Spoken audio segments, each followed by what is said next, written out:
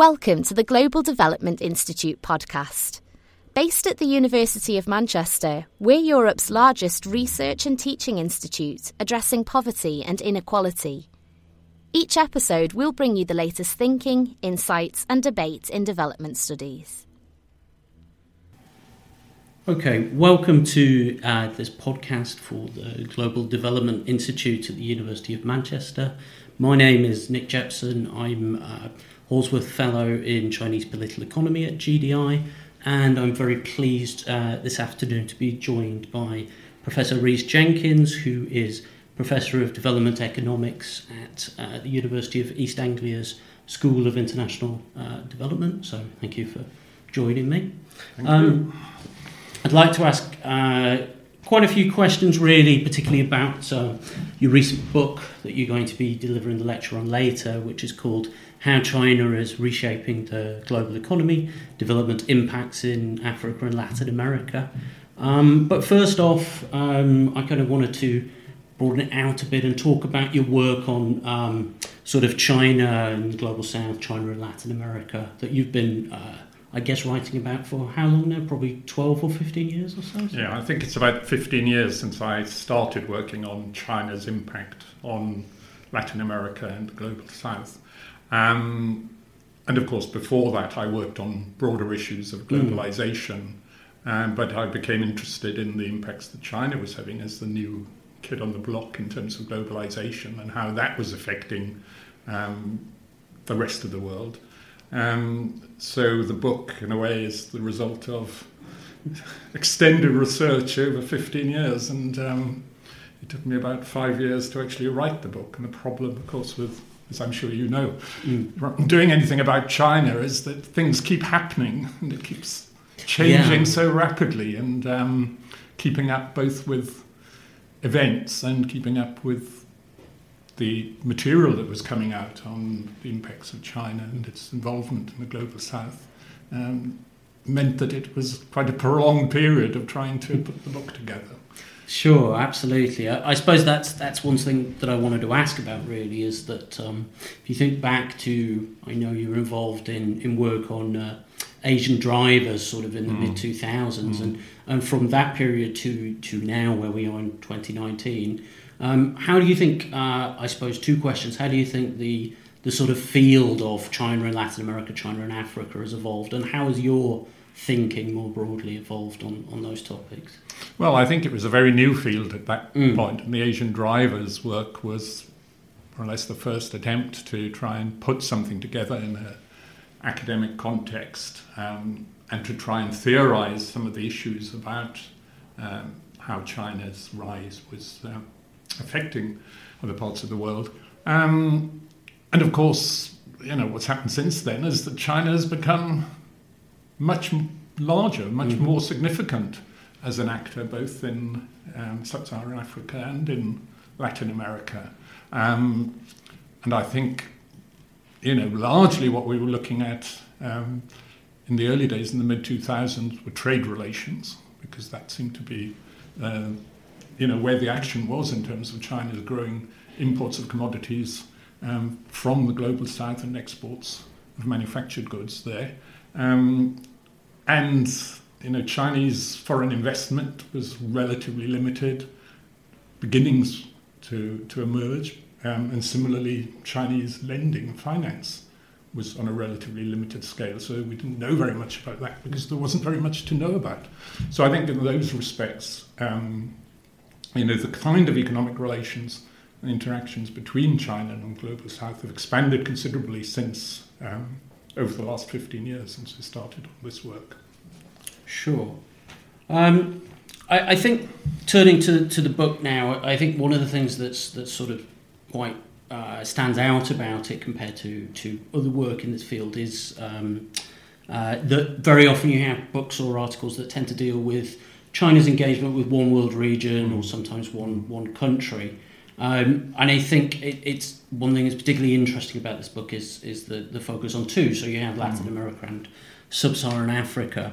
I suppose the question would be, in terms of that comparative approach, what sort of insights in particular do you think that approach brings to the field? Right. Well, I think it does help to illustrate the fact that China's impact and relations are not uniform around the world. I know there tends to be, and I'll talk about this in the lecture, tends to be discourses which see China as a unitary actor, which is going around either, spreading world peace and harmony, or Chinese imperialism around the world, and tends to ignore both the different kinds of actors that are involved in different Chinese relationships, and also the importance of agency in the countries where China is engaged. And I think, in both Africa and Latin America, that latter aspect is receiving more attention than it was originally. But I think, if one wants to understand differences between different parts of the world, then those issues are really brought to the foreground. And that's what I think is one of the things that I want to try and underline, that it's not just a matter of China coming and doing as it pleases wherever it operates, but that there are local interests, and these are different in different countries and different regions of the world. Yeah, it's certainly one thing that sort of struck me is that emphasis on heterogeneity, both actors within the various countries, the differences between the regions, within the regions, and also the different kinds of Chinese actor as well. I wonder, could you maybe expand a little bit on that latter point about the different kinds of Chinese actors that are involved and what sort of engagement they have? Right. Well, one of the things that I would have liked to have got more hard data on, but it's quite difficult to get information, is about the role of private Chinese investors. It certainly seems to be more significant in Africa, and that's associated with more Chinese migration to Africa than to Latin America. And there have been a number of studies of Chinese private enterprises in Africa, but not so much in Latin America, because I think partly because there's just not so much. Of course, there are Chinese restaurants and Chinese retailers and things in Latin America, but I think in terms of the entry of Chinese SMEs into the region, it's been much less significant. So, and that has, created particular kinds of conflicts which are more acute in Africa in some ways because of the kind of conflicts between, not just between Africans and Chinese, but also between, if you like, the strategic interests of the Chinese state and the commercial interests of Chinese businesses operating in those countries. So you get these kind of conflicts. Like the illegal gold miners from China in Ghana, which obviously created a lot of local problems and harmed China's image in Ghana, for instance. So I think that's one area of difference. Different in terms of the policy banks involved as well. The dominant lender from China to Africa has been the Exim Bank, which is gives concessional loans and is the channel through which Chinese aid is distributed, whereas in Latin America, the situation is reversed. So the China Development Bank is much more relatively important than the Exim Bank. So there are those kind of differences in terms of which Chinese actors are actually involved in the two regions. I suppose sort of one aspect of that's received quite a lot of coverage, particularly in the UK, for instance, is the controversy around some of the Chinese private firms, such as Huawei, the controversy around the providing broadband. I know this has been an issue, for instance, in Africa as well. What do you make of that kind of controversy? Do you think there's grounds for concern?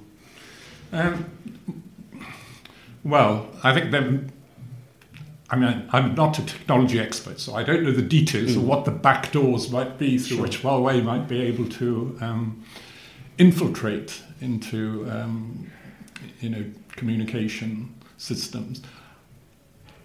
I think it's partly been manufactured by the US administration because it's part of a wider debate or conflict around the growing technological capabilities of China.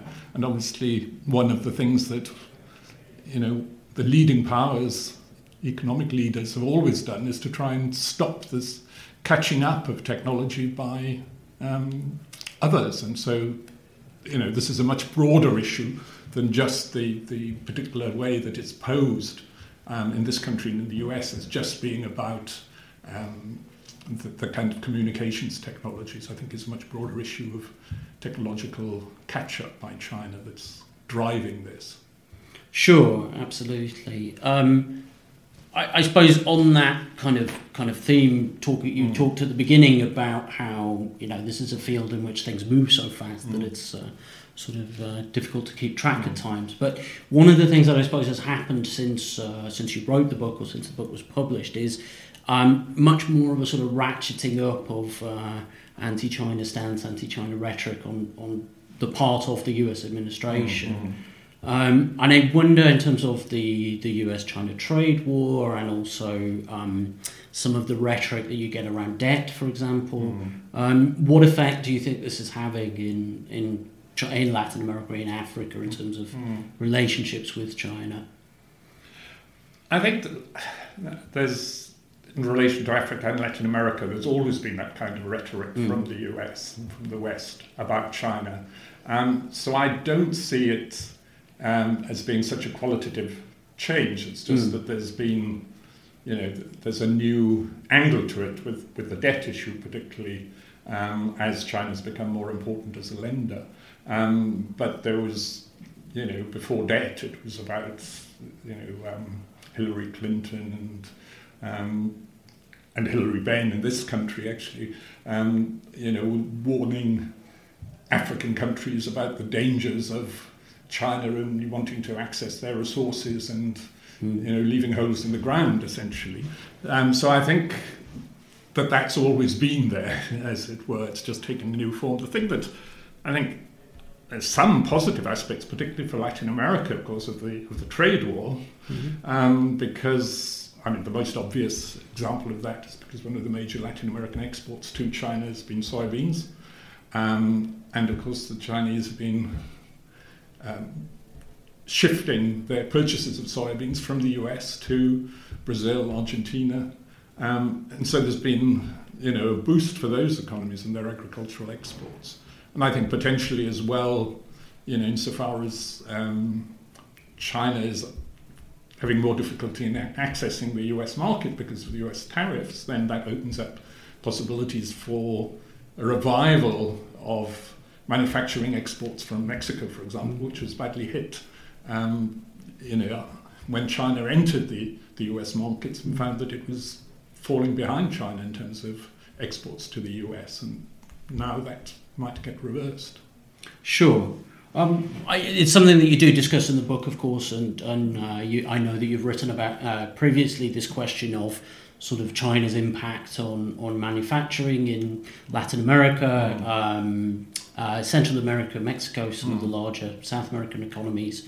And there's also, I suppose, a slightly different question about in Sub-Saharan Africa, perhaps some of the Latin American Caribbean countries as well.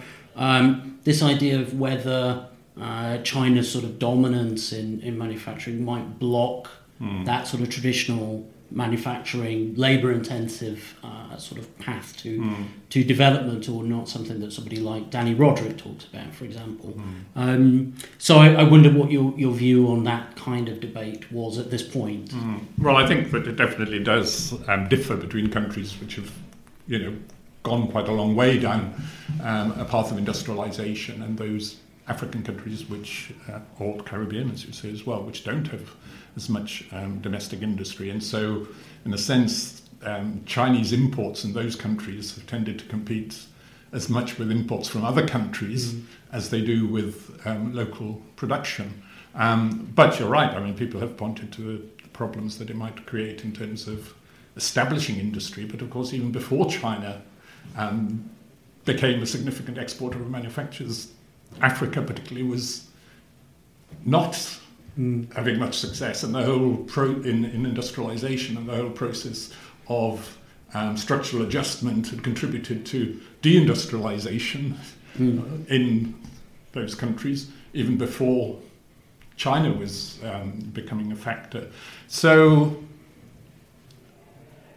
it's difficult to know what would have happened otherwise if it hadn't been for China, whereas in the case of Latin America, it's much clearer the way in which competition, both in the domestic market and, of course, on top of that, competition in export markets, as I was saying about Mexico, have really had an impact on domestic manufacturers and on workers, of course, in the manufacturing sector. So, in terms of the kind of debates that went on about the impacts of China, whereas in Latin America the concern was about deindustrialization. In sub-Saharan Africa, it was more about, as you were suggesting, blocking industrialization. And also, as far as labour was concerned, it was more about the concerns about Chinese companies bringing in Chinese workers rather than African workers losing jobs because of competition from Chinese imports, although there was a bit of that in sort of garments particularly, but in general that wasn't as much of an issue as it was in Latin America. Okay. Related to this as well, I suppose that debate is changing a little bit now in terms of there is some hope around obviously rising wages, particularly on the coast in China, and the sort of relocation of labour-intensive industries inland, perhaps to other parts of East Asia. But also there is some aspiration, at least, for whether this might have an impact in countries like Ethiopia, the relocation, this idea of sort of flying geese to Africa. And I know it's something that you write about in the book, so I wonder if you could tell us a bit about your views on this. Yes, I'm very sceptical about that. I mean, it's been put forward by Justin Lin, of course, who was the chief economist of the World Bank, Chinese. But it seems to me that the evidence all points to Chinese firms, as you were saying, would either, faced with these rising wages, would either relocate it within China or relocate in Asia, to Vietnam, to Cambodia, Bangladesh, other countries. And Sub-Saharan Africa is probably the last part of the world that they are likely to relocate to. The wages, when you take into account productivity differentials, wages are not that low in Africa. The logistics, the transport links, the whole kind of infrastructure isn't really up to providing the access to global markets that they can get from other parts of the world. Ethiopia may turn out to be an exception. I mean, there's been a big push, and there are individual firms in leather and shoes, for example, which have developed exports. But I think insofar as there are exports from Chinese firms in Africa, they've tended to depend quite heavily on preferential trade preferences in the US and in the EU, AGOA in the US and the EU, everything but arms. So I don't see that as being a kind of real flying geese kind of model working. Now, the other aspect which may have more or better prospects in terms of industrial development in Africa might be production for the domestic market.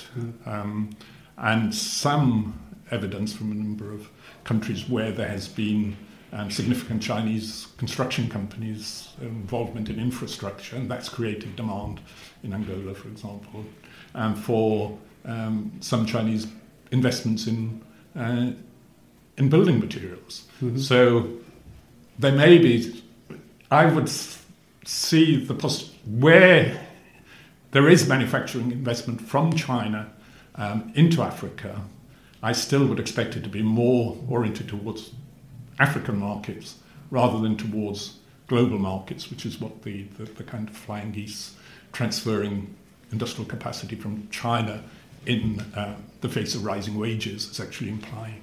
Sure. Again, related to this, I think one of the other sort of concerns around this is the idea of perhaps relocation of environmentally damaging industries or things like coal, for example, to other parts of the world, perhaps Africa, perhaps Latin America, as China has a big push on cleaning up its pollution, on carbon emissions, these sorts of things.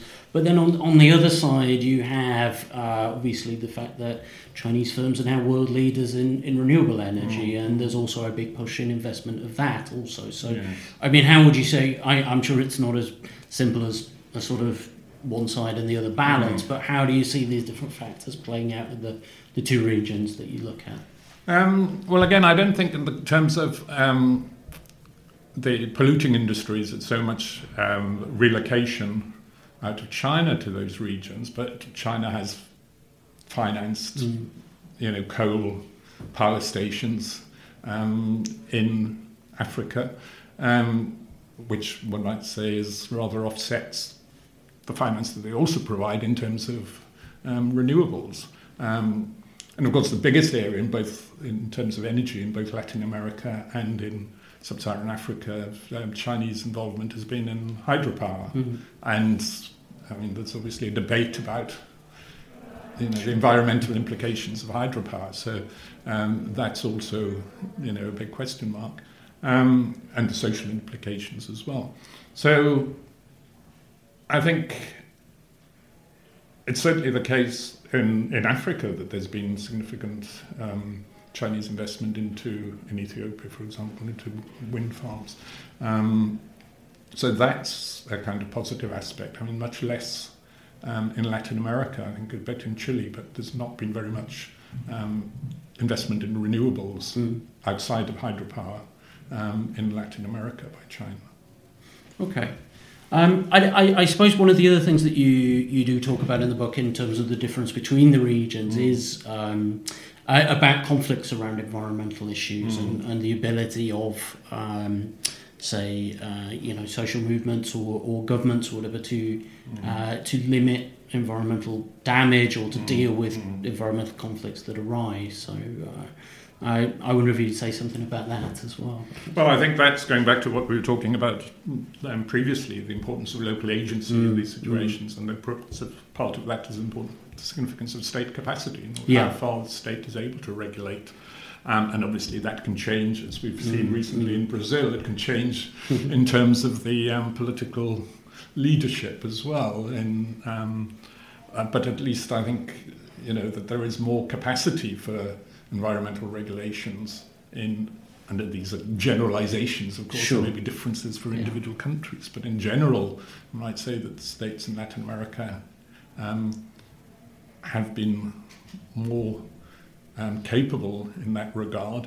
And the point that I would make is that because, insofar as China has any policies or requirements required for its companies that are investing abroad, it's usually to respect local environmental requirements. Yeah. They don't impose their own standards, as they, always say about other things as well. So, that makes it clear that what's required locally is critical in terms of what Chinese companies are likely to be doing in each country. But I wouldn't want to exaggerate, just give the impression that they're all behaving wonderfully in Latin America and terribly in Africa. I mean, that's certainly not the case. Okay. And the other issue, of course, is not just a matter of the state, but also the extent to which civil society is mobilized, and environmental NGOs, indigenous communities in that regard, have been significant actors in terms of questioning some of the proposals or activities of Chinese lenders and investors in Latin America particularly. Okay. I maybe just finish with a couple of questions on the sort of broader geopolitical context and shifts that we're seeing at the moment. You mentioned the change of political leadership in Brazil there. Bolsonaro, of course, once he came in, was quite critical of China. At least rhetorically, there is this shift away maybe from alignment with the BRICS and more towards the traditional alliance with the US. And a broader rightward shift in Latin America as well. Do you think that is consequential for at America's sort of interaction with China, or do you think it's more a rhetorical stance? Yeah. I think that as far as the economic relations are concerned, I think it's more rhetorical. I think that China's shown that it's willing and able to engage economically with countries of all sorts of different political hues. And, although Bolsonaro was critical of China, nevertheless, soya exports from Brazil to China are booming because of the present situation. He's not saying, we won't export any soybeans to China because we support the United States, and that would be undercutting them. Sure.